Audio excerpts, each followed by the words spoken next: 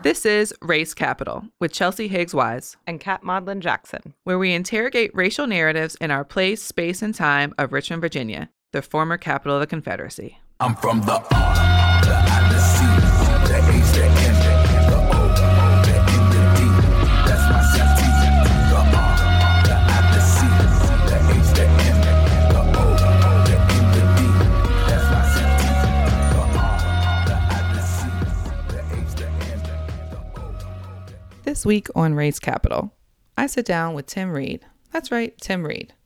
You would have known him from Sister Sister. Or if you were around back in 1978, you'd remember him from Venus Flytrap. Or if you were around back in 1978, you would remember him from Venus Flytrap. Well, he and his wife, that are now RVA locals, Daphne Reed, co-founded their own production studio named New Millennium Studios. We were excited to have him come out of his shell and talk to us a little bit about his partnership with the film festival with Oswald. Oswald is the Association for the Society of the Worldwide African Diaspora. So this recording is being aired after the conference, but the conversation between Tim and I really has so much more to do about media, imagination, expression, and we invite you to stay tuned for the after interview conversation where I sit down with Edward Miller, president of Marijuana Justice here in Richmond, Virginia, and we talk a little bit about the Byron Allen case that is being heard today by the Supreme Court. Thanks so much for listening to Race Capital. Stay tuned.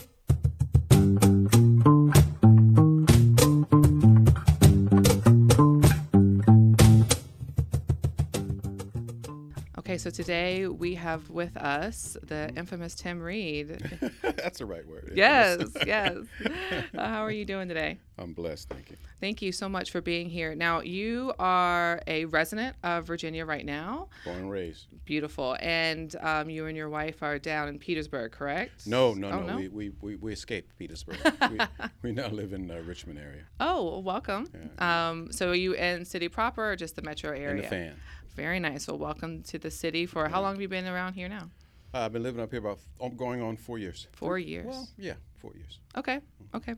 So being right here in the former capital of the Confederacy, Richmond, Virginia, we're really excited that you are hosting the film festival that's being hosted at the Oswald Conference this year, Yes, correct? down in Williamsburg. Down in Williamsburg. And there are also some events happening here in Richmond at the Virginia Museum of Fine Arts and the Virginia Museum of History and Culture.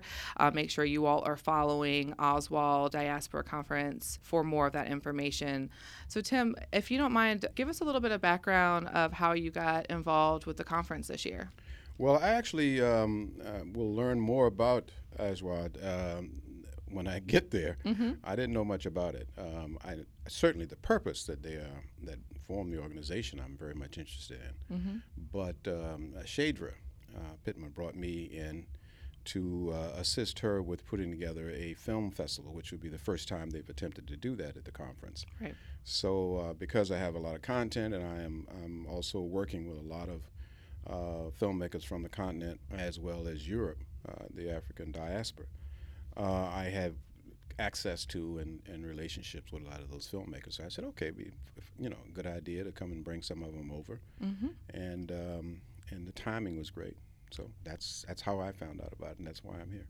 I really love that what Shadra is doing by getting folks that are from the area involved in the conference this year, because I don't think that your feeling or unfamiliarity with this conference is much different from many other Virginians. Yeah. I was just learning about it last year. This happens to be the 20th year for the Association of the Society of the African Diaspora. So I think that it's really important, too, that they are trying this film festival. Here at Race Capital, we're talking a lot about narratives and how important media is within those narratives. So what have you been up to over the last few years? And many people are familiar with you seeing your face on screen, but what are some of the things that you've been doing from behind the scenes?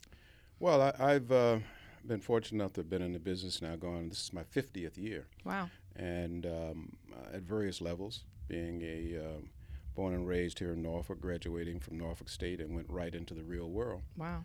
And got into media and have stayed in it and have had an interesting exposure to it and sort of a realization training of the power of the media and how it shapes our thoughts, our desires, our fears, and always saw an opportunity, being raised in segregation, raised in Colortown in Norfolk, to see how I could use whatever power I could acquire, whatever knowledge I could acquire, to work towards reshaping, redefining the history of the African diaspora, those of us who find ourselves here in America.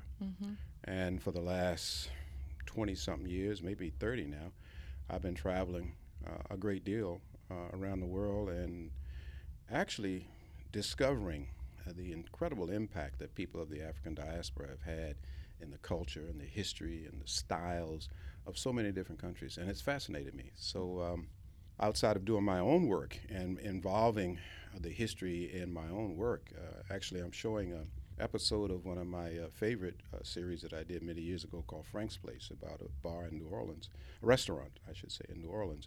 One of the episodes that I'm showing, and I had not seen in, 20-something years, maybe more, it's called Cultural Exchange, and it's about an African musician who's touring America along with Dizzy Gillespie, who, by the way, was in the episode, and he wants to defect.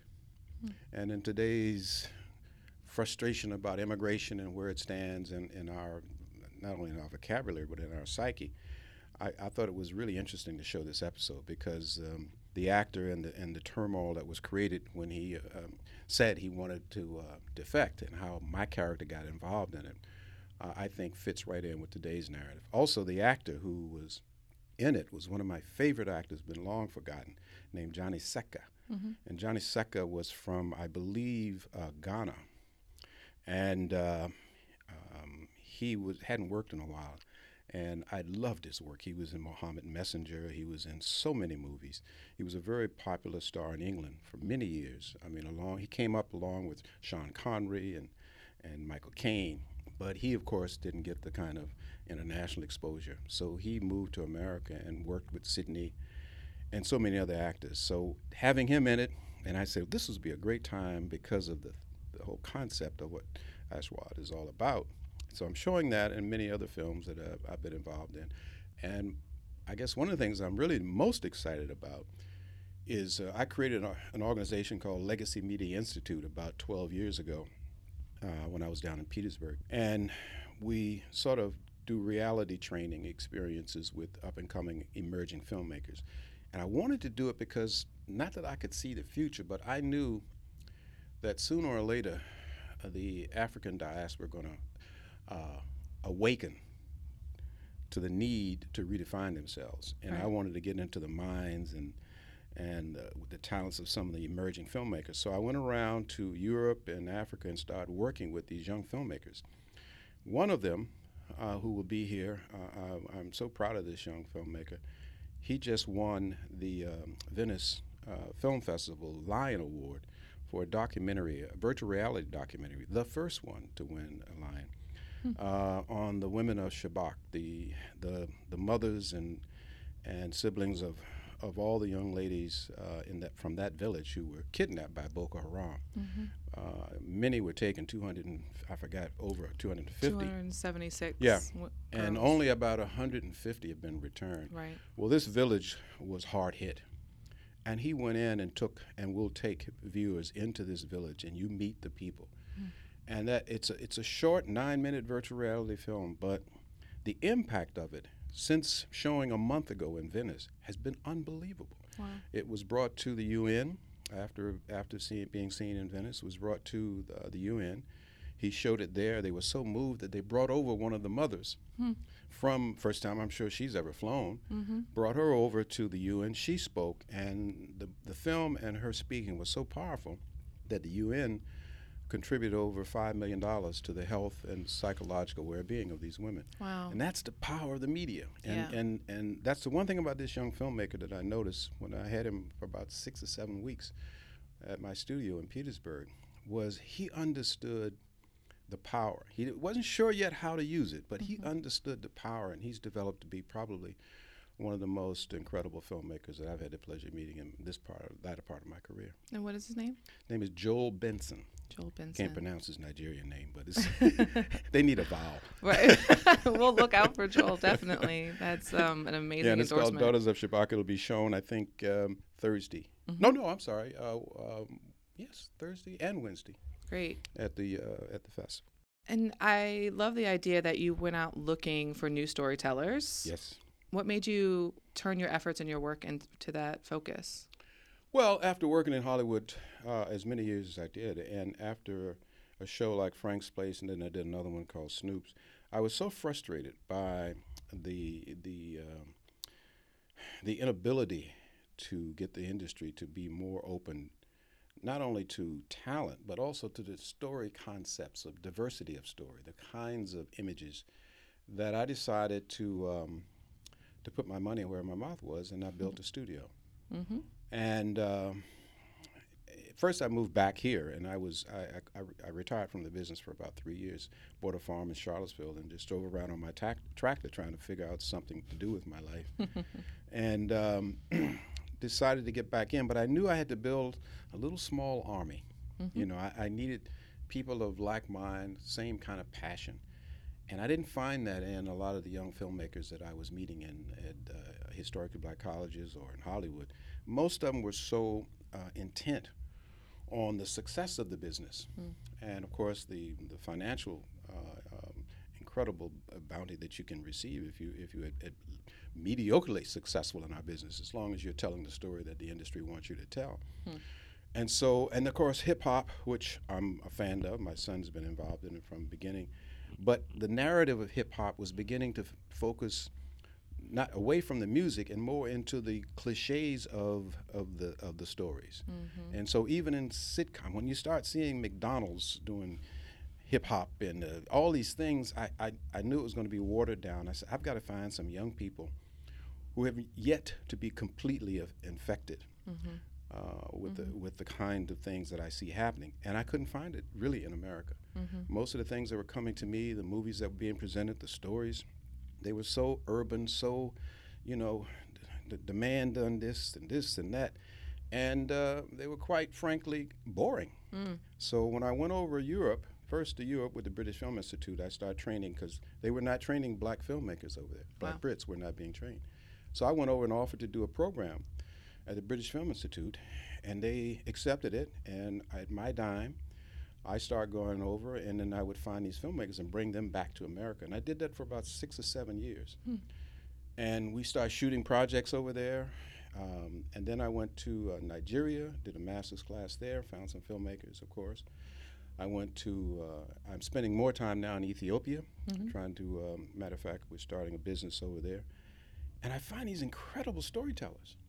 I mean, film-wise, they're getting there. They're not only learning their trade. It's not that they don't have the skills. It's just the introduction into the international aspect of distribution and how to shape a show so that you guaranteed a certain amount of success. But in terms of story, they're better writers. And they're writing incredible stories. They understand the power of story. And so I've been sort of in the last 6, 7 years hanging out mostly with people of the African diaspora wherever I find them. What do you think the difference is of the mindset of folks outside of America that meets more of what you're looking for in that like-mindedness? Well, we tell stories from the outside in. We tell how the world, whether it be the Confederate history of Virginia or anything, how it affects us. Most of the filmmakers, regardless of race, outside of America, let's say in Europe or African continent, tell stories from inside out, how they affect their environment, how they move into something. Even stories from right now, the majority of stories coming out of Nigeria are about people who are moving back from the farms, from the villages into the city, and how they are interacting with it. I mean, it's an interesting view as opposed to how the city is beating them down. Right. It's how they are fighting through or in conflict with society. They're more in conflict. I find that also in the Black Brits. That's one of the reasons I think everybody's looking to find out why all these black British actors and actresses are taking over a lot of the diversity roles in America. And one of the reasons is their sense of place. You know, I don't know how to explain it, but they are not as much a victim. Yeah. and they don't accept victimization as the basis of their story. Right. It's not the genre that they're in. Mm-hmm. For instance, The struggle. I've been going to Ethiopia for about 20-some years when I first went, and I've always dreamed of Ethiopia from way back when I was a little kid. I wanted to go to this place, which then was known as Abyssinia, that Solomon and Sheba, the story of that, and how she was the queen of Sheba. She was the only black queen I'd ever heard of. Right. And I was fascinated by it. Mm-hmm. Even in Sunday school, I'm going like, who is this Sheba woman, the queen of Sheba? And as I grew and began to read more, I became fascinated with Ethiopians. So when I first went 20-some years ago, I was astounded. Mm-hmm. The history, the culture. Ethiopia is the only country in the world, I would say, that has never been ruled at any level of government by a colonial, or by a white person. Huh. In over 3,000 years. Wow. Every ruler, whether it be a good or bad, whether it be a Marxist, no matter, were people of African descent. Mm-hmm. They've never been conquered. They defeated the fascist Italians twice. They've never been enslaved. If you find an Ethiopian who was enslaved in the slave trade, he was in Nigeria or somewhere else. He wasn't in Ethiopia. Right. It is a most incredible culture whose history is just beginning to break through again. It was well known 1,000 years ago. Mm-hmm. But I think the kind of history and culture, when the stories are told by the people who are whose ancestors have put them in this position to do, will help bring Africa into some sign of consciousness that I think will begin to spread like a wildfire throughout Africa. It's happening in Uganda. It's happening in Cape Verde, where I spend a lot of time in. Africa is reawakening to itself. I wouldn't say its potential or whatever. There's certainly a lot of problems. But it's awakening to itself. What is an African? And I like the concept. One of the reasons I'm involved with ASWA is the concept. We used to call ourselves in America Afrocentric. Mm-hmm. Well, that's, again, an American word. I'm sure some white journalist probably came up with it. But the African diaspora is really what we are. No matter where you find someone of African descent, no matter what century, they are members of the African diaspora. The African diaspora has spread across this planet since time. The first person to stand upright, Lucy, her bones are in Ethiopia. You can walk up and see them. I mean, people of African descent, and I don't mean necessarily just black, people of African descent, whether it be from Egypt or whoever, has had a tremendous impact. The Moors ruled the Iberian Peninsula for almost 800 years prior to the slave trade, you know. So there's incredible history that's been, I wouldn't say hidden, it's actually hidden in plain sight. Right. We just were taught not to appreciate it. Mm-hmm. The kind of propaganda that we've been fed, you got to realize that all the history we know of Africa or America or comes from a European point of view. Right. You know, you got people running and says, I discovered America. Well, there were human beings here when they got here. I'm thinking about going over to some suburb and saying, I've discovered this place and this house is mine. I want you out.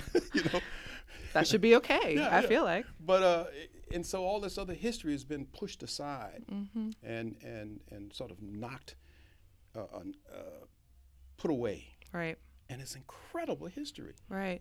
So especially here in Richmond, Virginia, you talked about unmarked history and untold history. I started a walking tour here on Broad Street this past summer just to tell the different stories that I've heard doing grassroots organizing work around political politics, especially with my elders, and the riots of Jackson and the businesses of Jackson Ward, and just the way that the city has changed that we just don't know and can't see from our windows in our cars.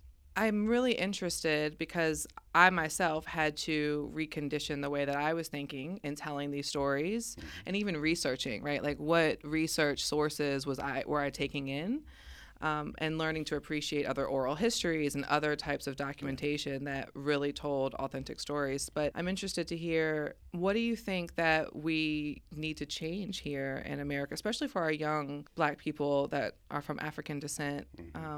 What should we do? Boy, I don't know. Yeah. I think for some, not that it's too late, but I think for some, it's not so much what do we do, is what do we want, and you know, do we really care? Right.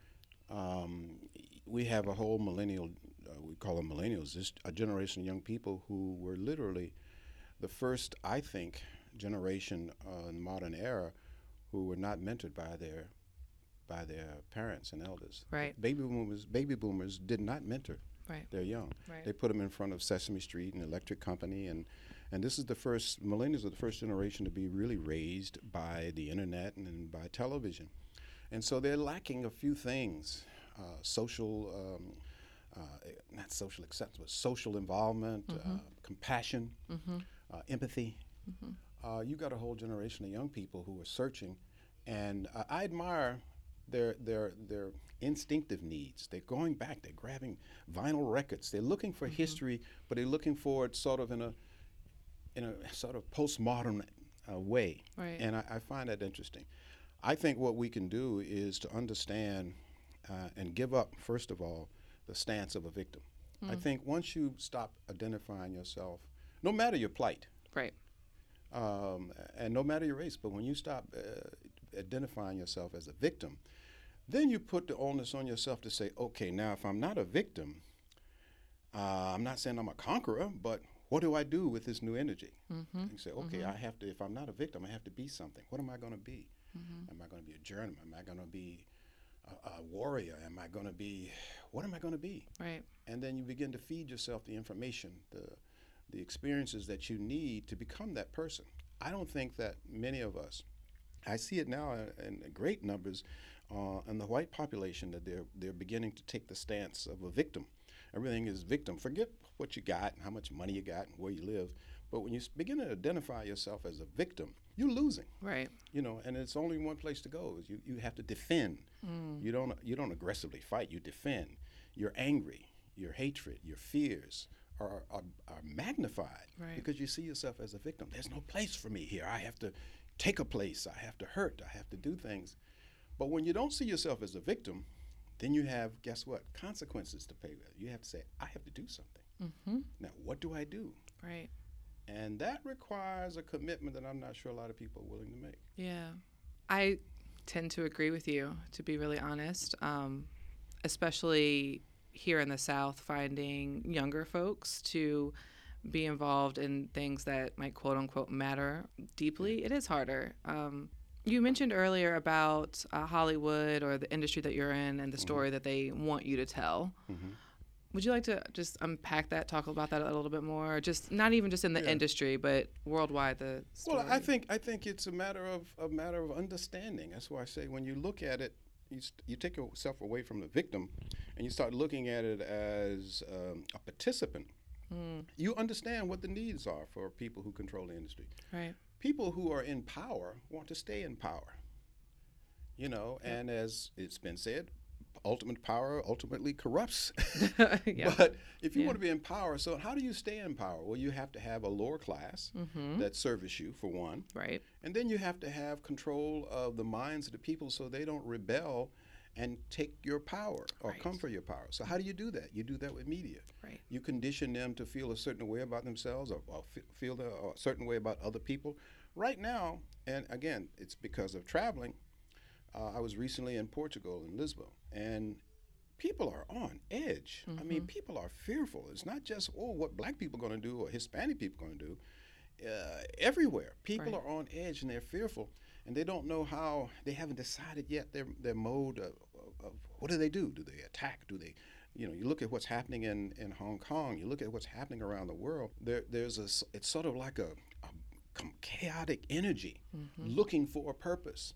And what the purpose started to be has been changed into all this other aggression. Nothing wrong with it, but it has to go somewhere. Right. And I think that if people who are using media understand its power, then that makes them powerful. I told you, this young kid who did a 9-minute video about women in Shabbat has just taken it all the way to the UN and millions of dollars. I mean, I've seen how images can shape and change the world, change a person. I know how images have changed me. Right. stories have changed me. So it's a very powerful thing, and I think people have to understand that. You just can't be taking pictures of your food and, you know, and your breastises and say, oh, boy, look what I'm doing. I mean, it's such a powerful medium to be used. I always say that they have all these smartphones and they give them to dumbass people. You know, it's just, it's an amazing waste of, and then we're coming to one of the most frightening things in electronic history, who was seen years ago by a black woman who wrote the book that later became The Matrix.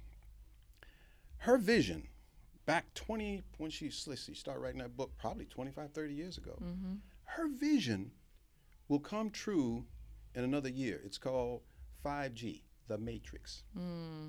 Everything known to electronics, every word spoken, everything digitized, will now be in the Matrix. Yep.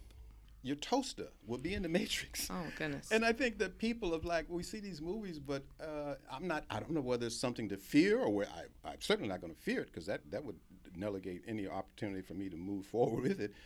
But I have to understand it. Right. And I have to know how to use it for the benefit of myself, my family, my culture. And so I think if we look at, I hate looking back now. You know, I know what racism has meant. I fought against it. I marched and helped integrate places right here in the state of Virginia when I was a member of SCAD and a member of the student committee, student chapter of NAACP. I marched on Washington. I did all of that. I'm not going back to do that. I've got other things to do. I've got to use this 50 years of experience in a more prosperous way, a more beneficial way, not only myself, but to my culture. Right. So we keep fighting the same battle. You know, why are we fighting that? You know, they lost that battle. The Confederacy lost, by the way. Right. Exactly. Exactly. Remembers that. No, and that's truly why this entire platform was made, because before I can even motivate folks, I feel like I have to teach them what they don't know or don't remember so we don't repeat this. And it is that. It is like, let's tell the story of what it is and let's move on to what the future holds. We've got to get ready. It's coming. It is here. Right. It's coming. It's here. So how does the African diaspora, wherever it finds itself, I sent something back to Ethiopia that was spread like a wildfire that they weren't aware of. Do you know that the first battle fought in the war of 1776, and actually the battle was in 1775, I think it was called Kemp's Landing was the battle, was fought by Ethiopians, Abyssinian force. I forgot how many it was. They attacked the then Patriots and recovered some runaways who had been captured by the Patriots, going to put them back into slavery. Well, these Ethiopians who was over here fighting in our independence of 1776 was the first battle won. They defeated the Patriots and got back about 150 runaways. Nope. Haven't ever heard that story. Nope. Neither had the people in Ethiopia. Our history is so intertwined. Matter of fact, many years later, the descendants or people who stayed over after our War of Independence and settled up in this little place in New York called Harlem, created the Abyssinia Baptist Church. And matter of fact, when in the War of Andwat in Ethiopia, when they fought the second battle against the Italians, fascist Italians, Haile Selassie came to Abyssinian Baptist Church and got on the pulpit with then Adam Clayton Powell Sr. and asked that black Americans come and join their battle and fight. Do you know over 1,000 black Americans went to Ethiopia and fought in that war? Wow. This was the war, by the way, that the history won't tell us, but it's true. That was the war that started World War II. Actually, World War II started in Ethiopia in 1939 when the Italians were defeated by the Ethiopians. That was a world war. Right. Planes, matter of fact, the first planes were built by a graduate of Tuskegee Airmen who was an American who went over during this time and fought alongside the Ethiopians. So this history, now, why is this history important? The history is important because someone who sees himself in a slave mentality, sees himself in a negative mentality, if they know that people back in 1938, 39 were traveling the world and joining the battles of other people, it gives them a better. When I saw Hidden Figures, I actually I had a very mixed emotion. I was happy, and then I was angry. Okay. I'm angry because I grew up in Hampton Roads in Norfolk, Virginia. Went to segregated schools all my life until I graduated from Norfolk State. Nowhere in our history books was a history of these women who were very much a part of the space program. Right. Can you imagine a young black girl in elementary school, in a segregated school, knowing that there were black women who were so well educated and so involved in the space program? That would have given them a different dream. Absolutely. 100%. So why did they keep that from us? Well, it's obvious. Right. They don't want you dreaming those dreams. Right. One of my favorite stories is the first graduate with a PhD in the history of America got his PhD 11 years after emancipation. His name was Edward Alexander Boucher. Probably never heard of him. Nope. He got his PhD in physics from Yale University. Wow. Now, how come we don't know that? We don't know how that. How come kids, we know Jackie Robinson, we know Joe Louis, but we don't know Edward Alexander Boucher. Right. Now, obviously, when he was when slavery was still before emancipation, when it was against the law in many states to teach a black person, he was reading a book because he got it 11 years after. Right. Exactly. So obviously, to get a PhD in physics, you were reading. matter of fact, one of 25 of any race in America. Those are the things that young people need to be absorbed in. It has to be told in an entertaining way, as opposed to the sort of sameness of our history. And then everybody was not a scientist, but they did courageous things. The most decorated war veteran of World War I was a black man, Johnson. Most decorated. The first ticker tape parade ever held in America was held for him. Right. Right. In 1919. So it's just incredible history that I think it gives the warrior, the soul, the warrior in us, other garments to put on. You don't always have to wear the shackles. Yes. So I'm working on a project with Virginia State University right now to uplift some of the readjusters movement stories. Yes. And I ran across that story about a year and a half ago, and I just haven't been able to get enough. And so now some of my political friends are teaching down there, and we've got some historians. You should see my documentary on the readjusters. I should. Yes, I've done two. My first one was for the history of Virginia State, and that's how I discovered them. And then my second, they're in part of if you go to the Capitol, you go down in the basement of the Capitol and they show where the tourists go, you'll see a documentary showing in both rooms. And we did that documentary. It's the history of Virginia in 18 minutes. And in them, we talk about the readjusters. Oh, I will definitely have to get that, and we'll maybe talk more offline about this launch that we're doing in January with Virginia State. Yeah. I love that. Well, so we've got a few more minutes, but if you were in charge of the 400th year commemoration, how would this year have looked? Well, I think, I don't know. As I said, you can take someone to water, but you can't make them drink. Right. I don't know that it would have been much different than what people are trying to do. I think there would have been more people of African descent involved. I think the monies and there were hundreds of thousands of dollars. 24 million. Ooh, that's 1,000 heirs. 24 million. Well, I want to know how much of that was put into the hands of creative people of color. I think very little.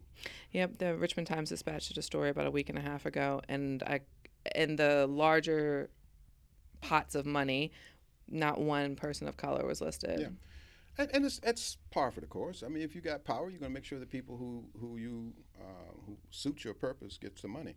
That still shouldn't stop us. Right. Absolutely. Whoever has the money is not who has the power is the one who controls the image. And you'll get the money if you control the image. They'll pay you to go away if you control the image. Do you know my life, Tim? No, that's playing. Well, I can't let you go without, and normally I do brief our guest on this last segment that is the favorite of our listeners, actually. And it's the segment called What's Your Privilege? What's Your Privilege is a portion of the show where we invite the guests just to identify a privilege within their life that they carry to disrupt the myth of the dominant narrative of white supremacy. You've spoken a lot about this throughout your entire interview. You really have, especially I just want to thank you personally for lifting as you climb. I love that you went out and found the young storytellers. That to me is just so important and why I'm really reaching back to young people in VCU. I'm teaching at VCU this year for the first time. But I see that and I'm inspired just listening to you. But just maybe a little bit about what you see your privileges and how you're using it to create more access. Well, I think the privileges I've had coming from incredible, humble beginnings is that I was trained very early. I mean, before I was a teenager, to be a storyteller, a griot. I was the one responsible for telling what happened at the church choir rehearsal. I was the one responsible for making my grandmother and my aunt laugh about what I had done or what was happening in the community. Mm-hmm. And they trained me to be a storyteller, mm-hmm. and in incredible ways. There's nothing like, that goes back to our African roots, our ancestral roots actually. There's nothing like being able to, a small group of people, tell a story. It's almost like around the fire. Ours was around the stove or in the kitchen, around the stove in the kitchen or in the living room, and we would tell these stories. Stories were told to us by my uncles and great uncles, and that has stuck with me. And I consider myself, above all, a storyteller, and that is the best privilege. And I understand its power. That's why I was never afraid when I went to Hollywood. You know, when I first went to Hollywood, they try to threaten you. The pishers, that's a Yiddish word, gatekeepers. Well, it's not as romanticized as gatekeepers, but that's what they are. Mm-hmm. They use fear and intimidation, bullies, to try to frighten you away. They have no power. Right. Matter of fact, they're more frightened than you are. And when you stand up to them, by just virtue like, excuse me, and they don't see the fear in your eyes. See, people can detect being a victim. They can detect victimization. They can detect fear. And when you show them fear, you only have two options: to either be out-muscle them and defeat them, or yield. But if you don't show them fear, they don't know how to handle that. When I say they, anyone, not right. just a dominant culture. So when I had no whole lot of fear in me, and it's because I was bred not to be fearful in Norfolk, Virginia. My right. folks were like, yeah, we lived in Colortown, but you didn't mess with my family. Right. You really didn't. I mean, and they trained me how to be mindful, how to be successful in some of the worst conditions that I found myself. And when I left Norfolk State and I graduated, I started working. I graduated on a Friday. I went to work for DuPont. I was the first black hired by DuPont in the management training program, and was sent to cover 3 states for them. They had never had that in. Nobody knew what to do. I was an experiment, but it didn't frighten me. I'm in a room with people from MIT, from Georgia Tech, Stanford, and I'm from Norfolk State. Actually, it was a division. It wasn't even a full college then. We right. were a division of Virginia State, and they were like, "Oh, he'll be gone," and I outlasted so many of them. Wow. So why? It wasn't that I was the smartest. Nah, it wasn't that. Because I knew how to hustle. I knew how to work hard, but also play the game. And I learned that in the streets of Norfolk. I learned that from my uncles, players. My great aunt had one of the largest whorehouses in Norfolk. And I would see these people, and I learned so many things from the faults of others, and I took that with me. So even in your worst condition, you're better off if you see yourself more as someone who has a say in what their life will be. When you give up and become a victim, I don't care what your race, I don't care what your beginnings are, you've given yourself 60% chance to fail, right. just by accepting being a victim. Yep. You see people who are painting great paintings with their teeth. Right. I can't paint like that with my hand. Right. Why didn't they give up? They don't have no arms. Why? Right. They didn't see themselves as victims. Right. That mindset is really powerful. Very powerful. It's the most powerful thing on this planet right now. If you want to change the world, you got to be a warrior. You can't be a victim. Well, that seems like a great place to end it right there. If you want to change the world, you got to be a warrior. You can't be a victim. Can't be a victim. Thank you so much, filmmaker Tim Reed, storyteller extraordinaire. Thank you. Thank you for sharing this time with us here at Race Capital. And how can people follow your work or just keep up with what you're doing? Well, they got to move fast. But first of all, get down to Williamsburg at Yes. William & Mary this coming week. We're going to show about 26, 27 films and shorts from all over the world, animation from Trinidad. Trinidad is one of the largest animating societies in the world coming out of Trinidad. I'm showing some stuff. I've been knowing about them for years. And so find out what, if you can't travel, at least go to places like and watch the content being done by other people. Right. The world is changing. We're still stuck with the Confederacy. Right. I don't care. Yeah. About the Confederacy. Nope. I really don't. Nope. You know that we're the only country that builds monuments to losers. We're building a new one, a new Confederate monument. You will not find a monument to Adolf Hiss or Herman Goering. You will not find a Hitler anywhere in the world. Right. I know. And look, Tim, I'm a writer too. I try and put media out there, and I just wrote a piece because the Women's Monument up on the state capitol, the new ones that they're building are And they put Confederate Keckley up monument. there, by the way. Yes. Keckley. I did a document on Keckley, one of the most incredible women who ever walked this earth. Yep. Right down there from Dinwiddie. Yep. So some amazing women and stories to be told, but we do have to get in the right mind frame and figure out what to keep in the past and what to bring in the future. And you got to want to see them. There you go. You got to go. Step out your comfort zone, find out these stories, find the content makers, and let's work together. Well, thank you so much for being here again. Thank you, Celeste. And good luck to you. Thank you.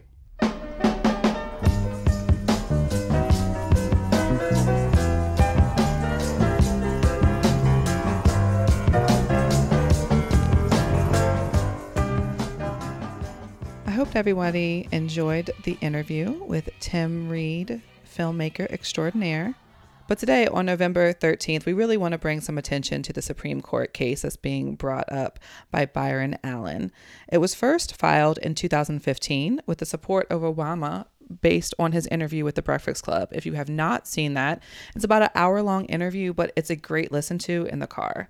Byron Allen's lawsuit was first against Comcast and Charter Communications, as well as AT&T, for $20 billion. That's billion. And according to Byron Allen, he is stating that Comcast and AT&T were refusing to carry his networks, which is entertainment studios that he started in 1993. And not only were they refusing to put his network on, they were also refusing just to meet with him in general.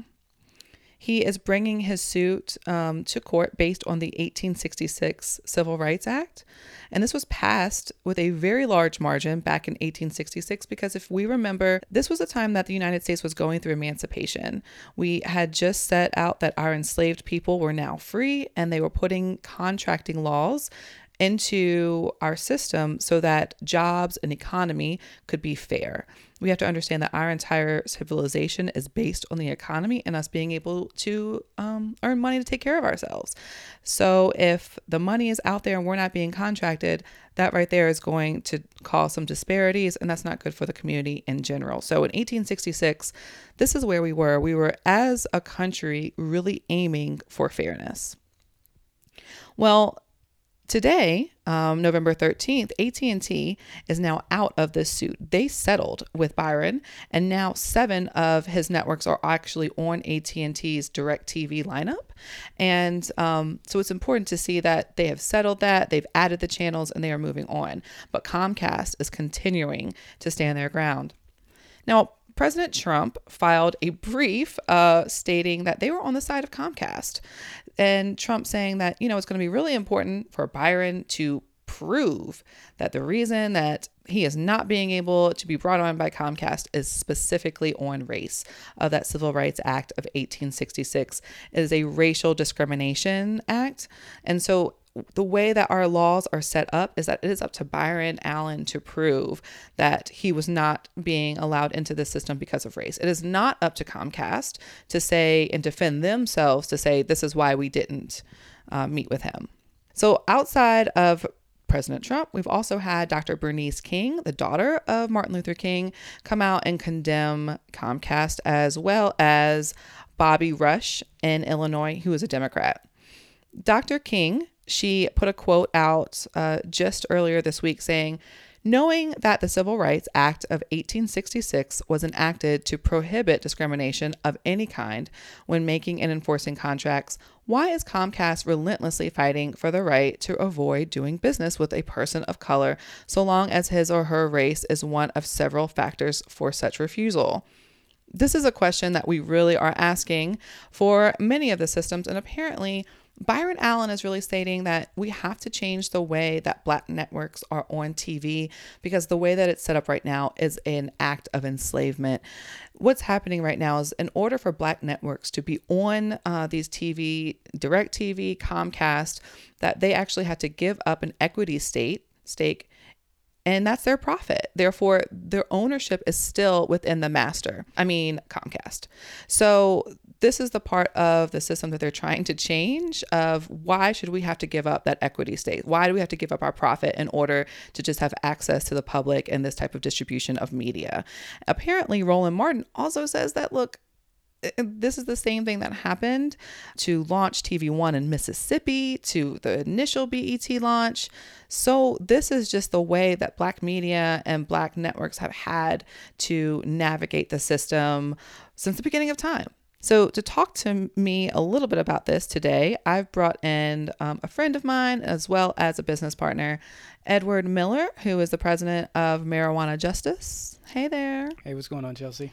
Thanks so much for sitting down with me. Thanks for having me. Yeah. So first of all, tell the folks a little bit about who you are and what you do in Richmond. Sure. Yeah, like Chelsea mentioned, my name is Edward Miller. Folks call me Ed.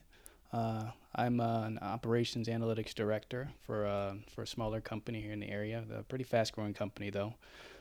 I live, breathe data. That's what I do day in, day out. And for a lot of the work that we're doing here with Marijuana Justice, there's a big centering around data.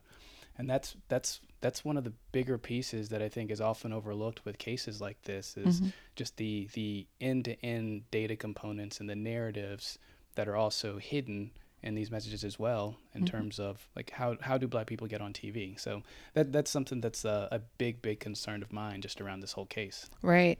So thank you for that. Thank you for bringing up your data piece, because honestly, the narratives that we see on TV should be substantiated by some sort of data, right? If we're talking about the news, or we're talking about just general happenings in the community, it should be substantiated some way. And many times, data itself can be skewed too, right? Absolutely.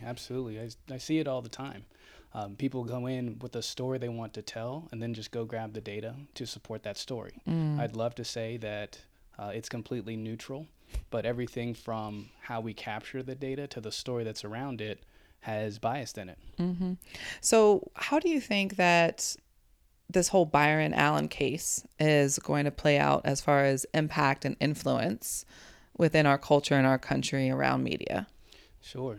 So the biggest component that I'm seeing there is just the impact on data and the narratives that are going to be there as a result. So having better opportunities for people of color to get on these cable networks allows us to tell our story rather than having the story narrated by majority white networks. Right. And that goes back to one of our recent ancestors, Toni Morrison, really talking about writing for the white gaze, right? Yeah. And it's the same way with our media and having stories on this particular type of platform like a TV. We have to have our stories told by us.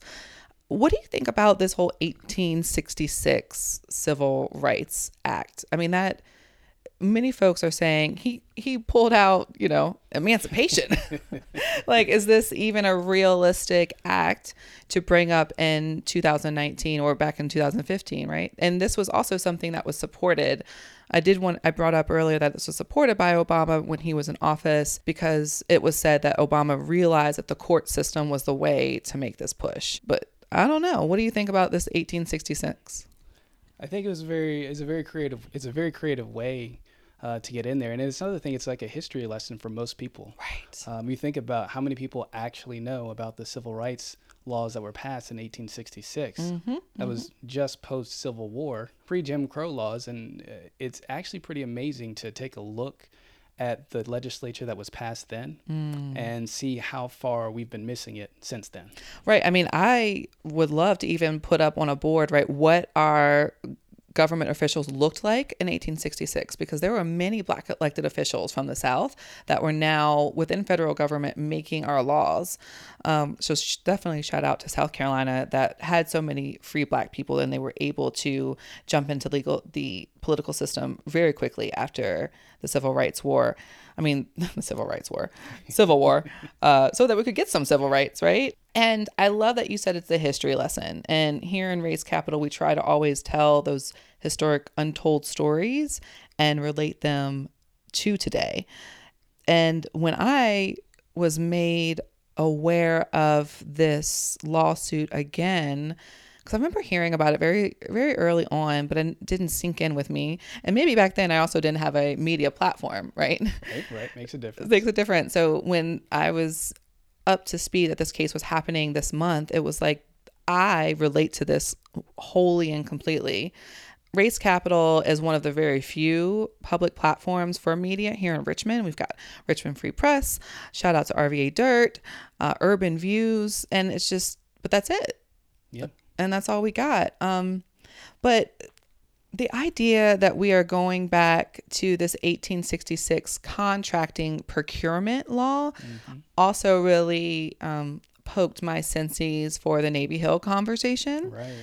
And the Creighton Court conversations, all of these development conversations. And I'm going to shout out Earl Bradley. If you don't know Earl Bradley in the city, you need to follow him. He has been stomping around talking about procurement laws since I have been in a room with him. And it's the same type of conversation of, if we just follow the laws that were in place since 1866, we actually would be able to have more fair contracting. So, Ed, why do you think, just general speculation here, that folks don't know and aren't talking about 1866 Civil Rights Act? Why is this such a history lesson for folks?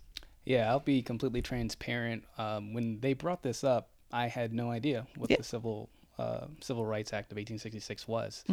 And I think because we've existed in a culture today that we've functionally ignored it for such a long time, it is dusting off those history books to say, oh, what actually was happening? Because there were some good things that were happening at that time. But when we think about our history, it's been functionally ignored.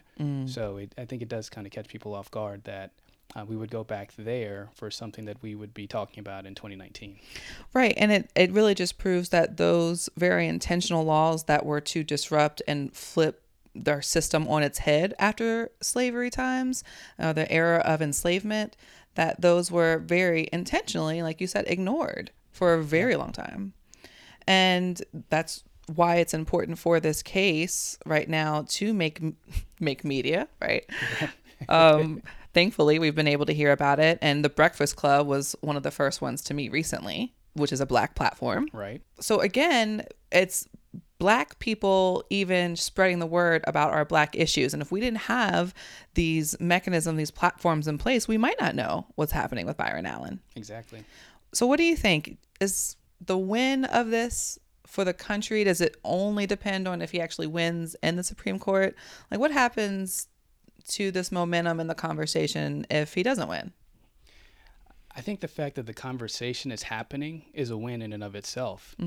Even if he does not win the case, it won't be the last one that we'll see like it. Right. And the fact that we're here talking today and having a history lesson on Civil Rights Acts of 1866, again, it's the conversation that's happening. It's creating awareness around this topic.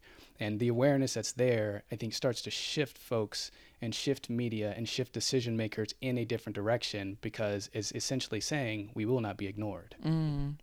I would love to see how that could play out in Richmond. I would love to see, because right now we have a lot of progressive media systems like Virginia Mercury. I do not know this for a fact, but I think that all of their of color people are just contributors and aren't staff. And they're one of our most progressive platforms. And if anyone's listening and wants to prove me wrong, I hope you do. Please email us at racecapital@gmail.com. But yeah, what about, I wonder, I'm thinking VPM, they've got Malcolm over there. Shout out to Malcolm. But like, these still aren't Black run platforms, right? These aren't Black owned. We're still just working for the man. Right. So in the former capital of the Confederacy, I think it's important that we really look at ourselves internally. Like, what Black media are you taking in on a regular basis? Yeah. How is that media funded? Because Richmond Free Press only comes out once a week in the print. We know it takes them a little bit longer to run even the digital places, the digital ads or stories. Race Capital and RVA Dirt, we're completely funded by donations from you all, the listeners, on our Patreon. So thank you all for that. Urban Views, to be totally honest, I don't see too much of them, but I know they're still around. But again, it's the dollars that are into this. Absolutely. And it's always the expectation that Black media is supposed to do it either for free or for basically nothing. Right. Or give up some of your equity to the man in order to get access to the mic. Right. We take a pay cut just to keep the news flowing. Just for our news to get out there. Right. And that, we could go on and on about that, but I really appreciate Byron Allen bringing this to the attention of the country so that we can all start using that 1866 Civil Rights Act. I'll also just point out that, again, AT&T pulled out, made a deal for this just because they were threatened with this lawsuit. So how in the world can we now use the law that was constructed basically for our demise for our own liberation? And that's the conversation we're going to continue to have here at Race Capital. Maybe there can be some more equity and fairness in the media. Maybe you hear Race Capital on a mainstream media platform here in the city. That'd be great. And I could get paid for this. Absolutely. We could even get like cool equipment and maybe even like live stream videos. Look at all that. We got opportunities, but right now we just do not have the resources for that growth. No. So how does that impact our community? How does that impact our evictions cases right now? How does that impact this $1 billion deal that we got going on with Navy Hill? How does that impact our transit system? How does the media stories and just the access to the platforms impact the population that everybody seems to care about when they're in crisis? Well, We'll see. We will. Yep. And we thank you so much, Ed Miller, for joining the platform Race Capital. Hopefully this will not be your last time on the show. I certainly hope you'll have me back. Ed is a good friend of mine. And if you're Facebook friends of mine, please go and search. You'll see Don't do it. You'll see a cool prom picture, maybe some homecoming pictures back in Monacan High School of my partner and I. So good times, good stories and history, making history here at Race Capital. Thanks so much, Ed, for joining us. Thanks for everybody for listening. Follow us, Race Capital, on everything. Reach out to us, racecapital@gmail.com, and we'll talk to you next week. I'm from the